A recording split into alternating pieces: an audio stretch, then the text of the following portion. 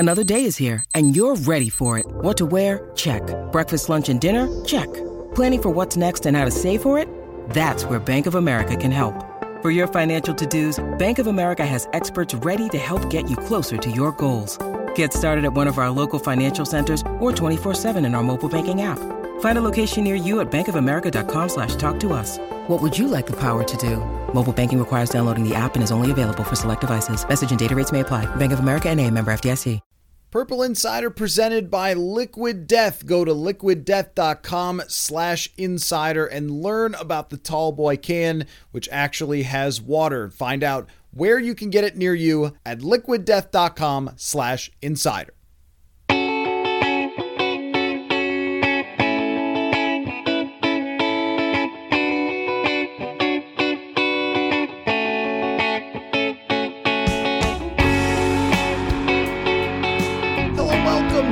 Episode of Purple Insider. Matthew Collar here, and this is another fans-only podcast. In fact, it's going to be part of a double fans-only podcasts, or two podcast, what do they call them? A double album, like back in the day. They don't do those anymore, but they used to. If you're old, you know that they used to do double albums. And so this will be that type of thing, only there won't be any B-side questions like there were on double albums. No, this will be only the good stuff for you guys, because there are so many questions that I still have in the file, and I am trying to live up to my promise to read as many as humanly possible. And this is a great time to do it because no Vikings press conferences on Monday or Tuesday. I've got some time.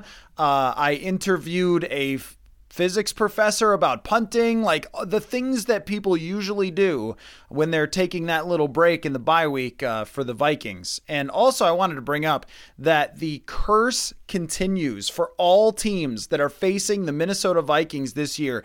Just as I'm recording this, Matt Ryan has been benched. I mean, naturally. And Elijah Vera-Tucker and Breece Hall are both out for the New York for the New York Jets for the rest of the entire year. What is going on? I mean, it's spooky season out there here, and there's all the nightmarish movies and everything else that are running on TV all the time. So I guess maybe I'm just thinking too much about the possibility of a real hex that somehow maybe the Vikings broke their own hex, or they hexed the other teams that they're facing. I don't know. But if Sam Ehlinger is still the quarterback by the time the Vikings play the Colts, that will be, I think, 4 backup quarterbacks on the schedule, which is a quarter of the schedule being backup quarterbacks. And only the football gods know what can still happen between now and then. But they'll play Arizona. We'll continue to do all the previewing that we usually do. And it will actually be quite interesting to listen to Kevin O'Connell when we get back there on Wednesday, talk about what they looked at in the bye week. We discussed it a little bit with Kevin O'Connell right before the bye about how he wanted to look at why they haven't been able to hit passes deeper down the field and all sorts of things like that. But we'll get a chance to discuss kind of what the process was through the bye week, and we'll go from there. But for now, it is on to your fan questions. This comes from @TimRizzo on Twitter. As the rest of the Vikings schedule gets considerably more difficult down the stretch, a 10-7 or 11-6 season is quite likely.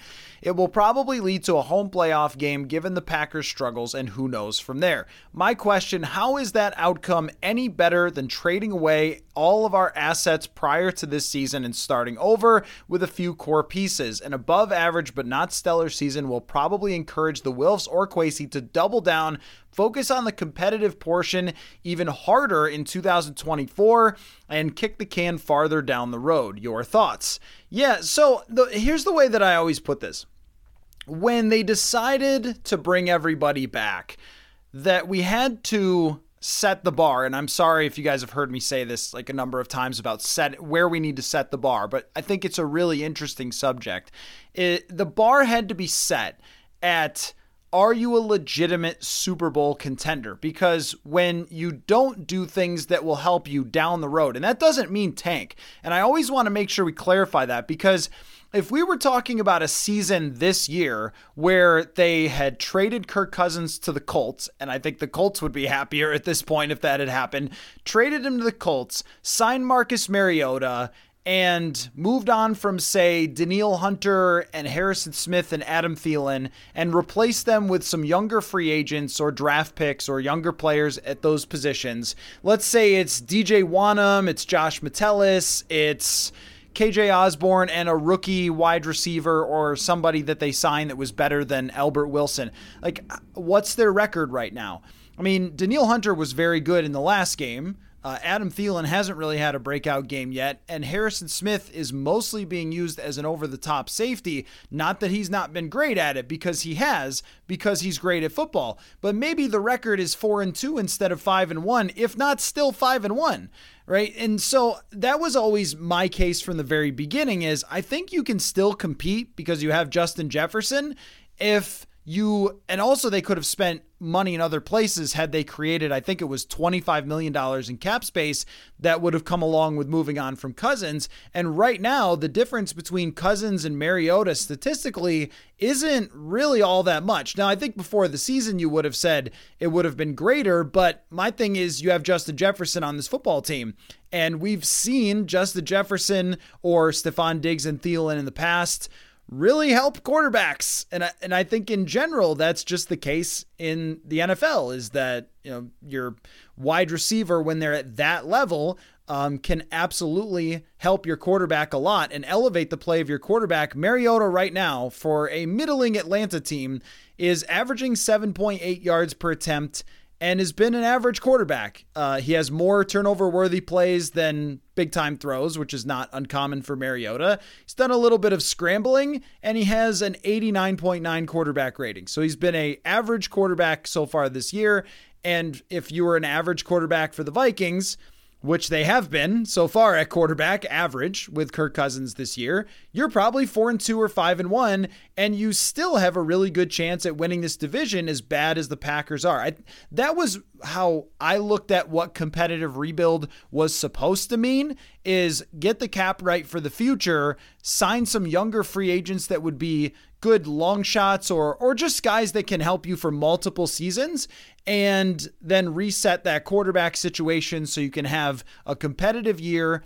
You could potentially win something, but you're not spending as much money or locking yourself in, which a no trade clause mildly locks them in, not completely, but mildly. And I think you would have ended up with some results that are pretty close, only more opportunities in the future. And I mean, I think that trading Danielle Hunter, there's a good chance that would have brought back a first, a second, a pretty high draft pick for the future.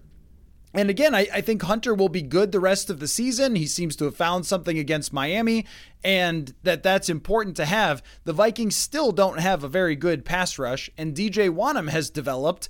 And so how much would you really lose there versus what you have now? Now, of course, as they're in a position to potentially compete for something more, if that does come to fruition, if they get 11 or 12 wins and go into the playoffs with a home playoff game and with the numbers that say they're a legitimate contender, if they run through some of these teams that are good, if they play really well in Buffalo, if they beat the Dallas Cowboys, like all those things would make me say, okay, well, they've checked off all the boxes that they needed to check to justify that direction. And so from that perspective, that would be a win for them to have picked the right year to bring everybody back, had the things go their way, and then give themselves a chance to potentially go to the Super Bowl if things go right in the playoffs. Like, that's always the goal. And that's never really happened. I mean, 2019 was definitely the closest, but that team was probably too flawed to get through the NFC and get to the Super Bowl. And we saw that in San Francisco. But now, I mean, you're really talking about the playoffs, if things go in the trajectory they're going now, being entirely wide open, right? And the opportunity being there if they can get to that threshold that says, hey, you're legit. So that's what we're looking for in the second half is don't collapse. Don't lose all your games to good teams that you are going to face in Buffalo, Dallas, the Giants, potentially the Jets at that point, and show that there's something here. And there's an opportunity to do that. So, I mean, from that perspective, they've hit it pretty well. That's not really entirely your point, but I always want to kind of reset where we stand on that whole competitive rebuild thing. Your point is that if they go to the first round of the playoffs at 10-7 and they lose in the first round, let's say they face Dallas, kind of a bad break there that the NFC East has all the good teams. That's who you face. And Micah Parsons sacks Kirk Cousins 9 times and we all move on with our lives. Are they going to say, hey, look, we were that close. We just need a blank. We just need a better defense. We just need a couple of more this or that. Let's just draft whatever. Let's just develop this or that. No, I mean, I think that there is a long-term concern of this year being competitive, causing them to continue to try to run it back and do some of the same things. But Father Time is also going to force them to do some things otherwise. I mean, It really can't be many more years of this with some of the players that they have in key positions. But could it be another year for 2023? Definitely. At some point, though, that the clock is going to strike midnight on Adam Thielen and Harrison Smith and Eric Kendricks and all the guys you've been hanging on to that are stars for a really long time. Patrick Peterson, Danielle Hunter, Zadarius Smith, all of these guys at some point who right now are playing pretty good football, not near their peaks, but pretty good football, good enough to get some wins. But eventually that does run out. Does it run out by 2023 or do they run it back? Now, let me throw this scenario at you though, which would be, let's just say that the Vikings win 12 games and they win a playoff game and then they lose after that. All right. We would look at that as a pretty successful season of having won 12 and put themselves in a position to potentially go to the Super Bowl if things went right in the playoffs. Let's just say that they didn't. I know it'd be a Vikings first, but let's just say. And then they come out and say, all right, well, we're going to run it back with Cousins and most of these other stars for one more year. We're going to try to add some things in free agency, restructure contracts, do it all again. However, we're drafting a quarterback in the first round. Would you take that? Because I think that then becomes maybe a route that's possible if they have a great season, that they can't just move on from everybody all of a sudden and they have to try to bring it back, particularly with the fact that the NFC North is not getting better from here. Let's say Rodgers retires and then, the Detroit is still whatever Detroit is. Chicago is a year away or 2 years away and they're still trying the Justin Fields thing.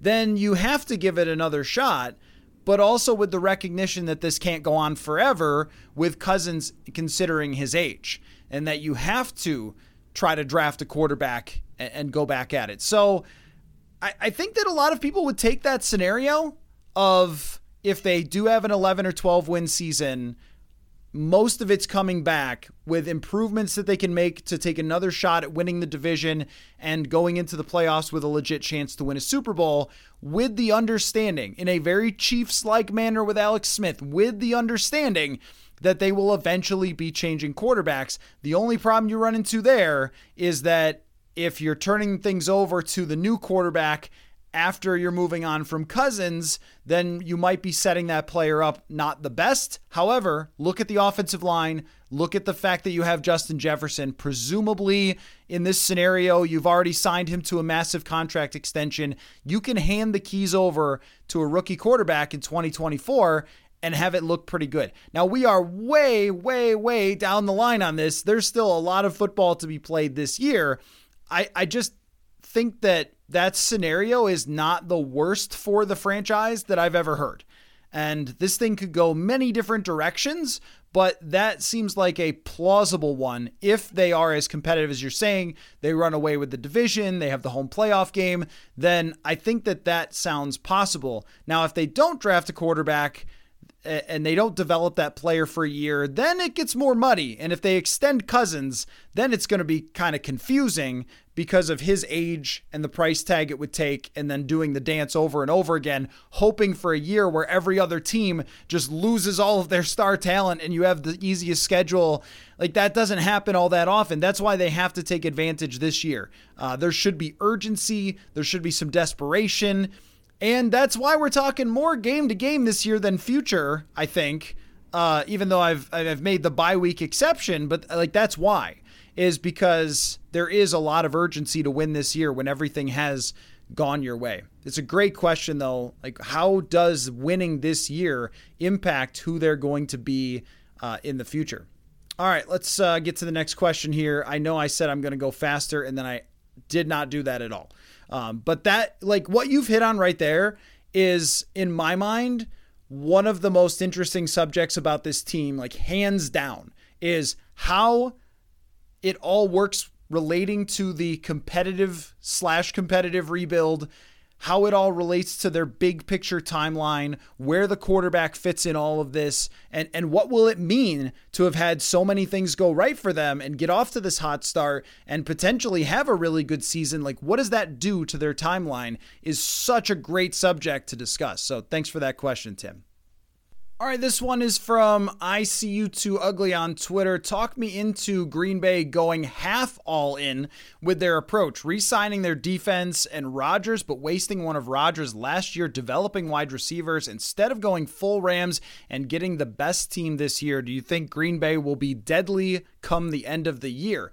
I am not convinced Green Bay is going to be able to turn this around. I think there are games that they can still win because they do have some talent on their offense, Aaron Jones being a little bit of that talent, and I don't think Allen Lazard is a bad player. There's enough there to beat some bad teams, but after you lose at Washington, I'm less confident in that. They're going to have a really tough time turning it around, and maybe they will trade for a receiver at the deadline that can help them, but I don't think that suddenly Green Bay just becomes this crazy competitor. It will probably be like 2018, where we continue to think, no, they've got to turn it around. They have Rodgers. They've got to turn it around. And they just never really do.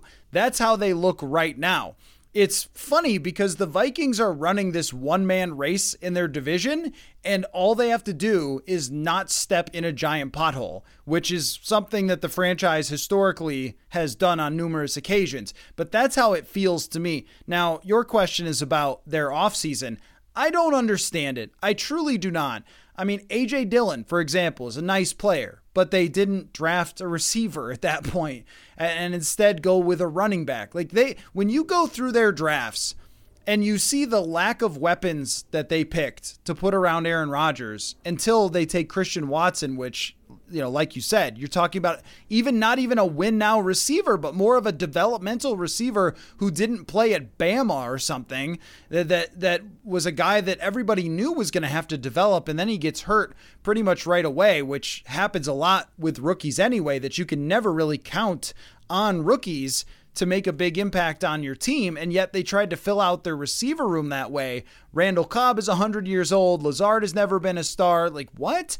Why they wouldn't try harder to replace Davante Adams with somebody who was better is really strange to me. Sammy Watkins, I mean, you would think that they would have moved heaven and earth to replace Davante Adams with somebody that at least had a chance in the draft to be special right away, or that was in free agency that they overpay and mess with the contract. Like, New Orleans did this for Drew Brees all the time.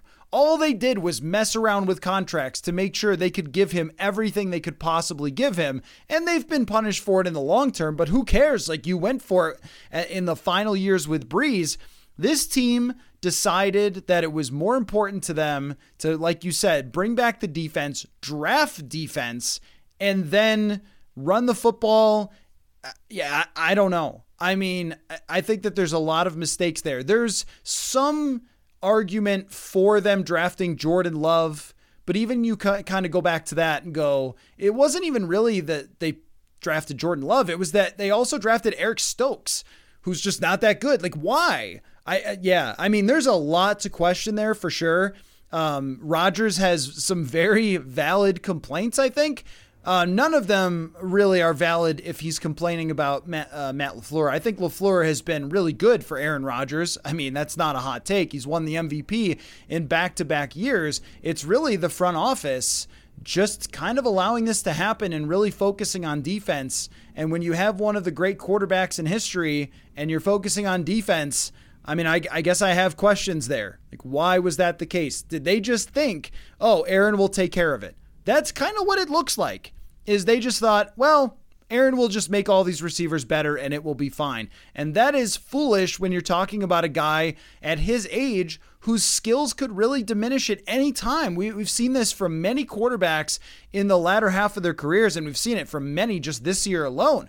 Russell Wilson is not the same. Matt Ryan's getting benched. Tom Brady can't play anymore. Like, eventually age comes for you, and the only way to extend it is oftentimes with that supporting cast, receivers and offensive line. Their O-line is not the same, and their receivers are clearly not on the same page with Rodgers, which, maybe he needs to take some responsibility for, but you also have to have talent, and they did not put a lot of talent. I mean, I think at the beginning of the year, was it either ESPN or PFF, had them 32nd for receiving talent, and it's really shown. I don't understand their direction. I think it's been botched in a lot of ways, and that Davante Adams and Aaron Rodgers together, and a really good offensive line, really good the last few years, that's fallen off. But I think that they've covered up for some of the negligence there of not adding more receiving talent, and then all of a sudden, here you are as a bad offensive football team. And I'm sure that Vikings fans are very upset to see it, but yeah, they made some clear errors, and the beneficiaries are right here in Minnesota.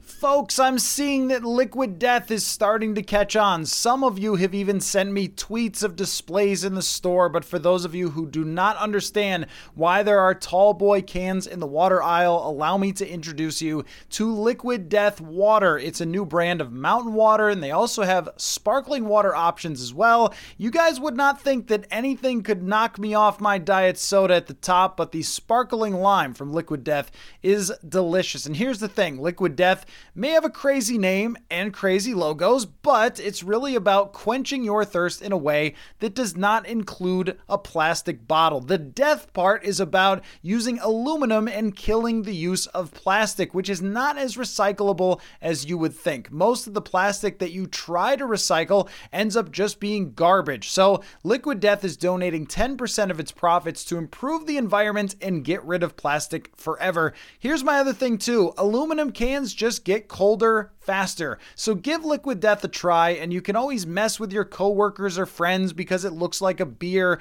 It's prank season in October anyway, so have your kids drink a Liquid Death at the Halloween party or something. Go get Liquid Death at your local Target, Walmart, 7-Eleven, or find a Liquid Death retailer near you with their store locator tool at liquiddeath.com/insider. That's liquiddeath.com/insider. When you need mealtime inspiration, it's worth shopping Kroger, where you'll find over 30,000 mouth-watering choices that excite your inner foodie. And no matter what tasty choice you make, you'll enjoy our everyday low prices, plus extra ways to save, like digital coupons worth over $600 each week. You can also save up to $1 off per gallon at the pump with fuel points. More savings and more inspiring flavors make shopping Kroger worth it every time. Kroger, fresh for everyone. Fuel restrictions apply. On to our next question here. This from @McGillis1. What's happening with Bradbury and Ezra Cleveland's PFF grades? Is it a smokescreen? Now, I think this question may have been asked before the Miami game, which kind of tells you how cluttered my fans-only file is, and I'm sorry for that. Organization is not usually my best skill because both of those guys had tough days at Miami. But let's take a look at where they stand right now, because that's a great question. Early in the season, they both had pretty good to very good PFF grades. And as we stand right now on the Vikings offensive line, you will not be surprised by this. Christian Darrisaw is dominating. He's one of the highest graded left tackles in the league. Brian O'Neill typically is doing pretty well. I think that this right now is one of his lower PFF grades, but it's still above average, and he's surprisingly allowed 2 sacks, which I think might be more or as many as he allowed all of last year. The rest, though, it kind of looks like it's usually looked. Garrett Bradbury is much closer to average in his PFF grade, which is really all anybody asked for from Bradbury. Can you be an average pass blocker? And so far on the whole, he has been, but it's just 1 or 2 games that have been pretty tough. But that's being a lineman, right? It's like if you're a batter and you have 1 or 2 bad games now and then and you go 0 for 5, well, that's going to hurt your overall average, and it's kind of who you are. But Bradbury right now, I think, has his highest pass blocking grade, which might be affected by playing out of the shotgun more. Competition is part of that for sure. So they need that to continue. If he has right now he's got a 62 pass blocking grade. If that continues, they should be fine. If that sinks, it's going to be a problem.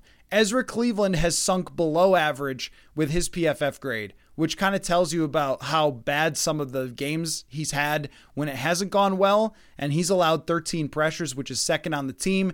And you didn't ask about this, but Ingram is at a 39 pass blocking grade. So he has been a liability. The other 2 are hovering around average. And if they're hovering around average, that's okay. You can absolutely manage with 2 of your offensive linemen being kind of replaceable players or I would say above a replacement level player, I should say. Because a replacement level player, you expect to come in and get beat a lot and give up a lot of pressures and grade in the 50s and just be kind of a liability. But if they could stay above that and there's no gargantuan weak link from Bradbury or Cleveland, then they might be able to cover up a little bit for Ed Ingram and then hope that he improves in pass blocking as the season goes along. But I think that what you saw in Miami was just kind of reality with both of those players, with Bradbury and Cleveland, that they are beatable. That when you send 5-man pressures and everybody has to go one-on-one, somebody's getting beat there. And I do think that opposing teams who are coming up on the schedule are going to look at what happened in Miami and say, you know what, we need to send some of these man-for-man pressures when the Vikings are going to not keep anybody else in to block. And this might have to be an adjustment for them, that if the other teams are running 5-man pressures and it's man for man on the defensive line versus the offensive line, you have to keep a tight end. You have to keep a running back or a fullback in just to give some extra blocking, because there's going to be one person on that offensive line that struggles on a given play if a team is consistently pressuring that way. So I think that like the overall of those 2 players is that they've shown at times that they're starting level players, Cleveland and Bradbury, but they're not exceptional, that they're still prone to weakness, still prone to tough games and getting beaten by the league's better players. And eventually the Vikings are going to have to consider an upgrade, maybe at both positions. Cleveland, I think we need to give a little more time, but center, I don't think that Bradbury has gone so far to say, all right, wow, they screwed up by not picking up his 5th-year option. Like, they did the right thing with that, and some of the weaknesses have still been on display. It's probably not going to change. Like, this is going to be who they are. It's really the onus is on Cousins in part, but he's not going to change either. So it's really on Kevin O'Connell to learn how to manage the fact that you still have interior weakness. How are you going to deal with this? And against Miami, they just started throwing quick passes. And that might have to be the answer, that the bootlegs at times can be helpful and good, but maybe that's not always the answer if play actions are developing slower. And it's going to have to be a lot of get the ball into the hands of Justin Jefferson and let him make plays. But can you do that all the time? Like, that's going to be another question. It's something they're going to continue to have to work around when they play teams that have better interior pass rush, or just better pass rush in general, because they really still have strength at the tackles and weaknesses on the interior. So that's kind of where we're at with that. I think that it also tells you a little bit just in general about those single game or small sample size PFF grades. Like, guys can have good games. They're in the NFL. They're high draft picks. But over a longer period of time, it starts to kind of show itself and separate who's really great at this week after week and who's inconsistent. I think that's a lesson, because what we love to do is go right to the PFF, and of course I do this, go right to the PFF grades after a game and say, well, how did everybody play?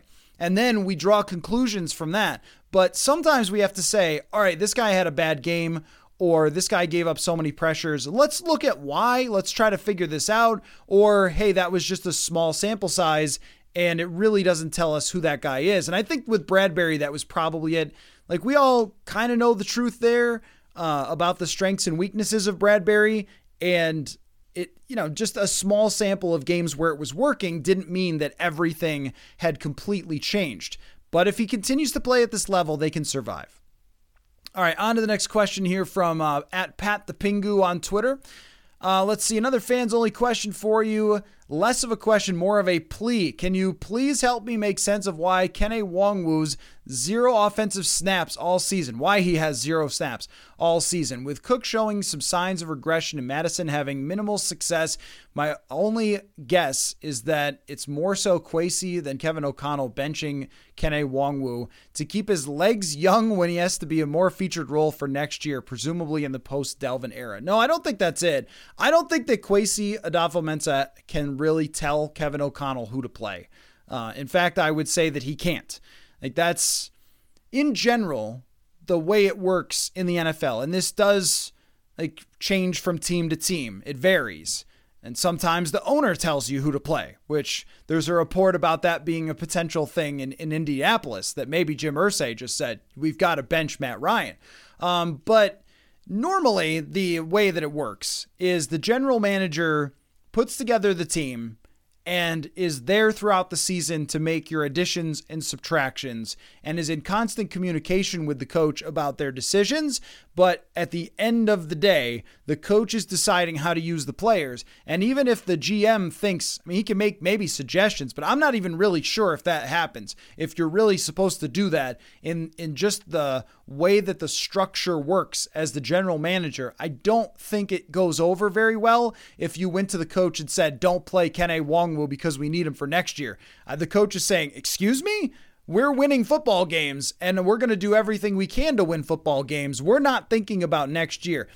I don't really understand the number 0 either for Kene Nwangwu. He is such an explosive talent. We even saw him, get a couple of kick returns. What was it? It was against Chicago, where you're still seeing it. I mean, the kick returns haven't been as successful as several touchdowns like they were last year against Baltimore and San Francisco, but you still see that first step and that quickness. He was coming off of an injury in training camp that may have been a reason to not use him super early, but I think with both him and Jalen Reagor, there are some more opportunities to get those guys in the game and get them to touch the football. It might be just that coaches love Dalvin Cook because he's one of the best running backs in the league.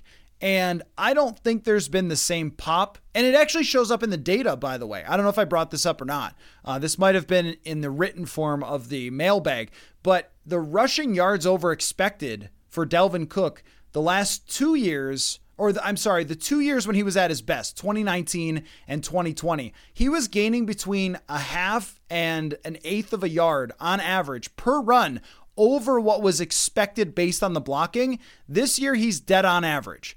So it's still been 4.8 yards per carry, and the blocking has been pretty good, but it's more of a product of the blocking. He isn't exceeding expectations in the same way that he has in the past, which I think kind of tells you about how it matches up with your eye test, that it doesn't quite look the same. So he's not awful and hasn't fallen completely off the edge Sean Alexander style where he's averaging 3 yards a carry. It's just more dependent on what's going on around him, how the defense is playing, how the offensive line is playing than it would have been in the past. But he's still Dalvin Cook. And if you're the running backs coach, who is normally the guy who makes this call, by the way, that we're putting it on Kevin O'Connell, and certainly Kevin O'Connell could say to the running back coach, I think it's Curtis Modkins, he could say, hey, we really need to play Kene Nwangwu. I really like what I've seen from him in practice. That's something that Kevin O'Connell can do. But normally when it comes to those rotations, you can't do everything as the head coach all the time on game day. You're usually leaning on your running backs coach to manage when those guys are going in and out, when a guy needs a rest, how that rotation works. And it's something you discuss. So again, if O'Connell wanted this, he could do it. But on a game day, it a lot of times rests on the running backs coach. And maybe there's a reason for it. Maybe it's, hey, we don't like how he pass protects, so if he's out there, he's got to touch the ball, and if we're handing off, we're going to hand off to Dalvin Cook. There might be a reason for that, but when you look at the guy run the ball, there's got to be some opportunity somewhere to mix it in. For a play, a couple of plays, throw him a swing pass and see if he can blow it up. Let's say you line him up in the slot and you throw one of those little bubble screens and see if he can explode, or run an end around with him or something to get him the football. Give him the old Cordero Patterson pitch play. Remember that? Like in 2013 where they would just pitch it back to Patterson and he could kind of run in space a little bit. I'm with you that I think that he's a guy that could be utilized on this offense for an explosive play here or there that hasn't been yet. And I'm a little surprised by that. I mean, I thought going into the year that there was even a chance he would be the backup running back depending on fit. Then Madison looked very good in training camp. Seemed like they really liked what they saw from him. But the fact that Nwangwu hasn't even been in the game, that is something that I wonder if they do look at that in the bye week. Like, how can we get somebody like that involved when some of the other skill players, Irv Smith Jr., KJ Osborne, they haven't really given a whole lot when it comes to explosiveness. So it's a great question. I don't have a great answer for you, but it's something that maybe we can ask when it comes to, the second half of the season, if he continues to not get in there at all, kind of where his progress is at. Folks, I know you've heard me talk about SotaStick for a long time now, but I'm telling you, you have to start following them on social media for new, fresh gear they are releasing all the time. Of course, they have the classics like the Moss Moon design and the Metrodome shirts and hoodies, but as the local teams go along in their seasons, SotaStick is constantly putting out new stuff, whether it's the new Horn State gear or the Vicodontis Rex shirts, lots and lots more from all the Minnesota clubs. Go to sotastick.com and follow them at SotaStick on Twitter. That is SotaStick.com on Twitter, and use the code Purple Insider to get 15% off your purchase. All right, this comes from Chris via email. Hi again from Canada, Matthew. We're 5-1. We'll take it. Help reinforce my faith in O'Connell et al. And their clock management. We went into the last 6 minutes of the Miami game up 7 and had a ton of positive occurrences, a 53-yard touchdown run, successful 2-point and an interception, and a fumble recovery, but somehow needed the hands team to recover an onside kick to salt the victory. Did they manage that as well as they might have? Yeah, that's a great question. I'm going to have to look back. Let me take a look back here. If there was any clock management issues there, I don't remember there being that. At the end of the first half, they could have been more aggressive for sure, but I think the way that everyone was playing, they decided that a field goal was a safer play. Let's see. More than anything, it was that huge play by Jalen Waddle that kind of screwed this up. Because you're right that a lot happened there. They were up 24-10 after scoring a touchdown. Then they get the interception. I mean, it should be over at that point. And then there's that, and you would call this a garbage time touchdown to make it 24-16, because there's only 2 minutes left in the game when they get the ball. It's under 2 minutes when they score, and they were down by 2 scores, and you need an onside kick, which almost never happens. I think it was more of a product of maybe after so many emotional happenings there in a row, they kind of took the foot off the gas for just a second, and Jalen Waddle ran down the side of the field because he's one of the fastest players in the league, and they end up giving up a 49-yard catch. And then, of course, they score a touchdown, and it kind of looks worse than it was. But after the interception, the game, for all intents and purposes, was over. I mean, if you're talking about the win probability, I don't know if they used to have this on the ESPN box score. I don't know if they still have it. Oh, yeah, they do. So after the interception, I can look at this. Let's see here. I mean, even to the very end, they're up by, let's see. So, Yeah, right. So as soon as it goes to 24-10, it's a 99.1% chance to win. So what happened after that, was them just falling asleep at the wheel for a second, giving up a big play and a garbage time touchdown. But I didn't think that it was any malfeasance by the Vikings there. And overall, if I had to grade Kevin O'Connell on the way that he's handled the clock, I'd probably give him like a B+. Like, he hasn't been this psychopath with fourth downs or anything, which, someday I'd like to see it. Some coach that when they have 4th down and 5 at their own 5-yard line just goes for it anyway, knowing that if you give up the touchdown, get the ball back, it's not the worst thing in the world, as opposed to punting it away and the other team still gets it in great position and there's a chance that you get it, right? So there's a good argument for that. And last year I interviewed the best Madden player in the world, and we talked about game management, and he said that would be, if this thing goes to a completely different level someday, you'll see teams going for 4th down deep in their own zone because that's actually not a bad play. Although if you have a punter, and this is what changes it, if you have a punter that can send it 80 yards, well, then you punt. But it's usually, that whole mathematical formula is usually based on just the idea that you're not going to punt at 80 yards. If you punt at 80 yards, it completely flips the field. But if you punt it to Tyreek Hill and he catches it, let's say at the 45, and he runs it 10 yards, they're at the 35 already. So you might as well try to get a first down. But that's totally, kind of like galaxy brain a little bit with game management, but I definitely do it on Madden as well. But overall, so he hasn't been this going for it on 4th down all the time, crazy, whatever. There's a few 4th downs that I wondered, is this really the right thing to do? I think the one against Chicago where they got away with because of a penalty, they probably shouldn't have gone for it. There's been maybe one or two where I've thought, maybe they should here. The New Orleans one is a good example. They incomplete a pass to Johnny Munt and then run out the field goal team. Dude, it's 4th and 1. Get a first down, score a touchdown here.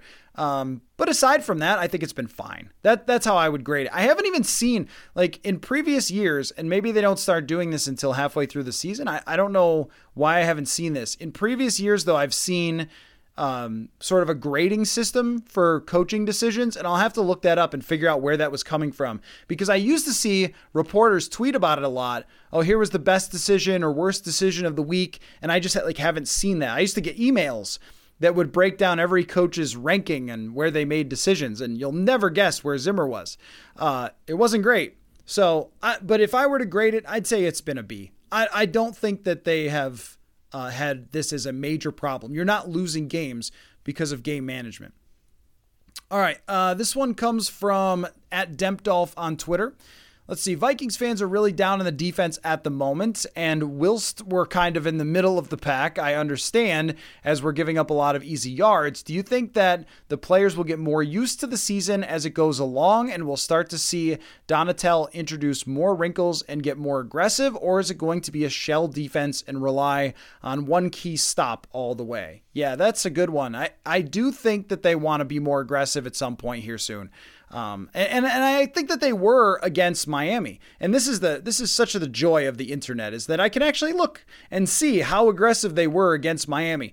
Because to my eye, it felt like Teddy Bridgewater and Skylar Thompson were blitzed a lot. When I watched the tape back, that's what I thought, was that they were rushed a lot. But I can also pull up the numbers, so why guess? Okay, so no, not with Teddy. Teddy was not blitzed really at all. What about Skylar Thompson? Because early in the game, Skylar Thompson was blitzed a lot. So they didn't really blitz Teddy at all, but they blitzed Skylar Thompson on 6 out of 15 dropbacks, which is unusual for the Vikings. And I did see Sam Monson, friend of the show, tweeted out a chart of teams' aggressiveness and so forth, like how aggressive you are, how successful you are. And the Vikings were both not aggressive and not successful. So, I mean, I think at some point you do have to pick your spots and start blitzing people just to keep them off balance. Eric Kendricks is generally decent at this. Jordan Hicks has had a good career as a blitzer. Harrison Smith has had a good career as a blitzer. I think there's a case for that, and maybe it is because they're just concerned that too many corners are going to be one-on-one. But if you're getting beaten on the back end as much as they are anyway and giving up a lot of yards, it might be worth a shot to pick your spots there. Does it have to do with the comfort of the defense is a great question, because every week Donatell will tell us that guys are getting more comfortable and he loves what he sees and everything else. But how true that is, I'm not really sure.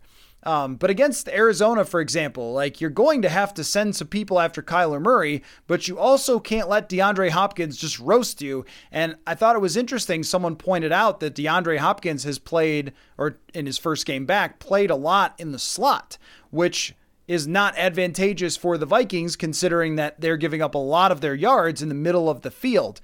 I think adjustments do have to be made here to what they've done defensively, because if you give up this many yards, like we were just talking about, the fumbles, the interceptions, stuff like that, it's not always going to continue from week to week to week that you're going to have that one or two plays that just bails you out. That sometimes teams are just going to move the ball and hold on to the ball and beat you that way if you don't do some things that are a little more aggressive. So yeah, I think that is something that has to change. What's hard for me to say is how much that has to do with comfort in the defense or just a philosophy. It might be just Ed Donatell's straight up philosophy. He does not like to blitz, but they did it against the young quarterback in Skylar Thompson. So maybe it'll be more of a week-to-week thing, and they just haven't wanted to do it so far. But, against Justin Fields, I could see why they wouldn't have wanted to blitz Andy Dalton, because he's a veteran quarterback and he gets rid of the ball quickly.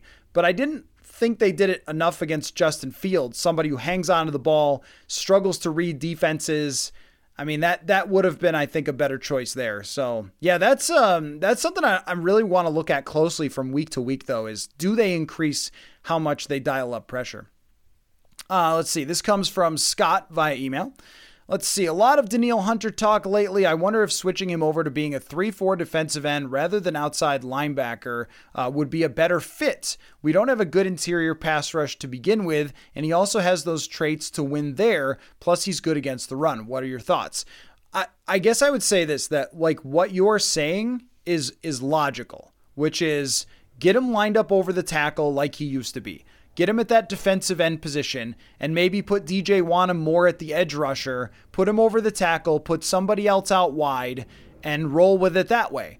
And I think in certain situations that we might see that happen, where there is somebody over the outside of Danielle Hunter and he's lined up directly over the tackle. I don't think what you could do is make a change that big in the middle of the season, which would be trying to teach him a whole new position with a whole new set of techniques in this, like, quote, 3-4 defense. But if the adjustment is, why don't you get Danielle Hunter a little closer to that guy, get his hands on him quicker, get those power moves coming, use the long arm, because that's really his best technique. Get that arm on a guy and keep him at an arm's length, which is really long for him, and then throw him one way or the other, or drive him straight back into the quarterback. That's really what he does best. I was watching, and I know Nick Bosa is got a hand in the dirt guy, but his bend the other day around the edge, where he can turn the corner and get 45-degree angle to the ground, that's not really who Danielle Hunter is. And that's sort of what you have to be able to do to be that outside linebacker. Now, I mean, his performance against Miami was the best of the year, and it might be that he's adjusting to the fit, but I still think that him getting hands on the tackle as quick as possible is the best route for them. I just don't know if it can be like, hey, now you're playing this position.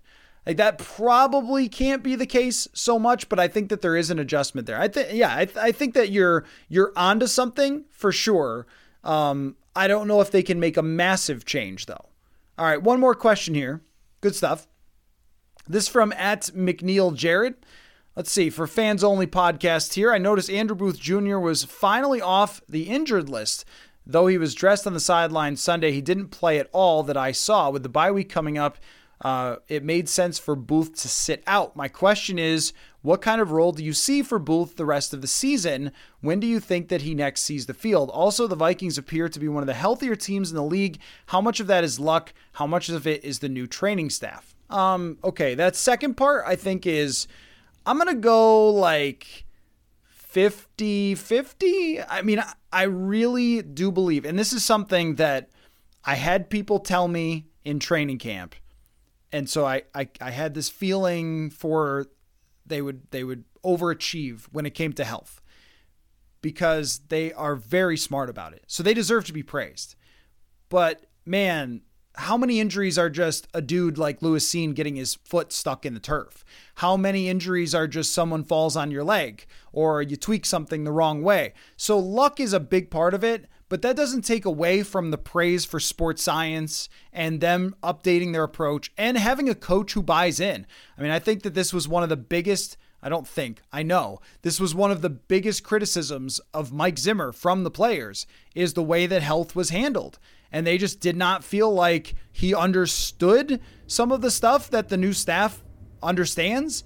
I think he wanted to push everybody back onto the field as fast as he could. I think that Zimmer was downright offended by injuries sometimes when he felt like a player should be back out there. And I'm basing that on him slamming them in press conferences. So Kevin O'Connell's approach is completely on a different level. I think that they're guys you hear him mention in press conferences, Tyler and Uriah, like a country band or something. But those guys are doing a tremendous job. But look, I mean, no one's fallen wrong. Like, that's a pretty good break for you that's happened. So I think that is partially luck. As far as Andrew Booth Jr. goes, Cam Dantzler's played well and Patrick Peterson's played well. And I don't think that Andrew Booth Jr. is a slot corner, which is what they really need. I mean, Sullivan has had a struggle so far this year.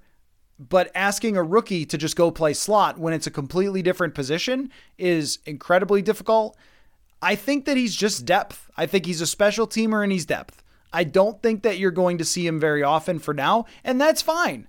If Cam Dantzler plays well and Andrew Booth Jr. is on the bench and you have great performances from your corners, outside corners, which, I mean, great might be a little aggressive. If you have good performances from Dantzler and Peterson, which I think they've gotten, then Booth stays on the bench and he develops for a year and he gets completely healthy, and that's fine. And he's a part of your future, but he's not a part of this season aside from if somebody gets banged up. And then that's okay, because then the next man up, if someone does get banged up, is at least a player that has first round talent and, had, I think, a pretty good camp. That's somebody that you can sort of rely on to not be a disaster as far as depth goes. And usually at the cornerback position, the next man up is a disaster. That's kind of where I see him right now. And again, it sort of goes back to every draft night. We remind everyone, okay, you can't just pencil these guys in to do this, that, or the other thing. And this is sort of why, right? Like, we didn't know that Cam Dantzler was going to take a step forward. It appears that he has. We did not know how much Patrick Peterson had left. And with Booth's health, it just hasn't been good so far. So I think that in a way, the less he plays and the more he's healthy for the future is better if he can develop and practice and get some opportunities and some reps in maybe a rotational role. That's also possible that as the season goes along, you start to rest Patrick Peterson a little bit. They've done this with the defensive line. They've even done it with the linebackers, getting Brian Asamoah out there after he's played well on special teams and earned some opportunity. So you might see that. I think that's kind of the best case scenario. He stays healthy. He gets 200 snaps filling in for Patrick Peterson now and then, and maybe has to play a game if someone's banged up.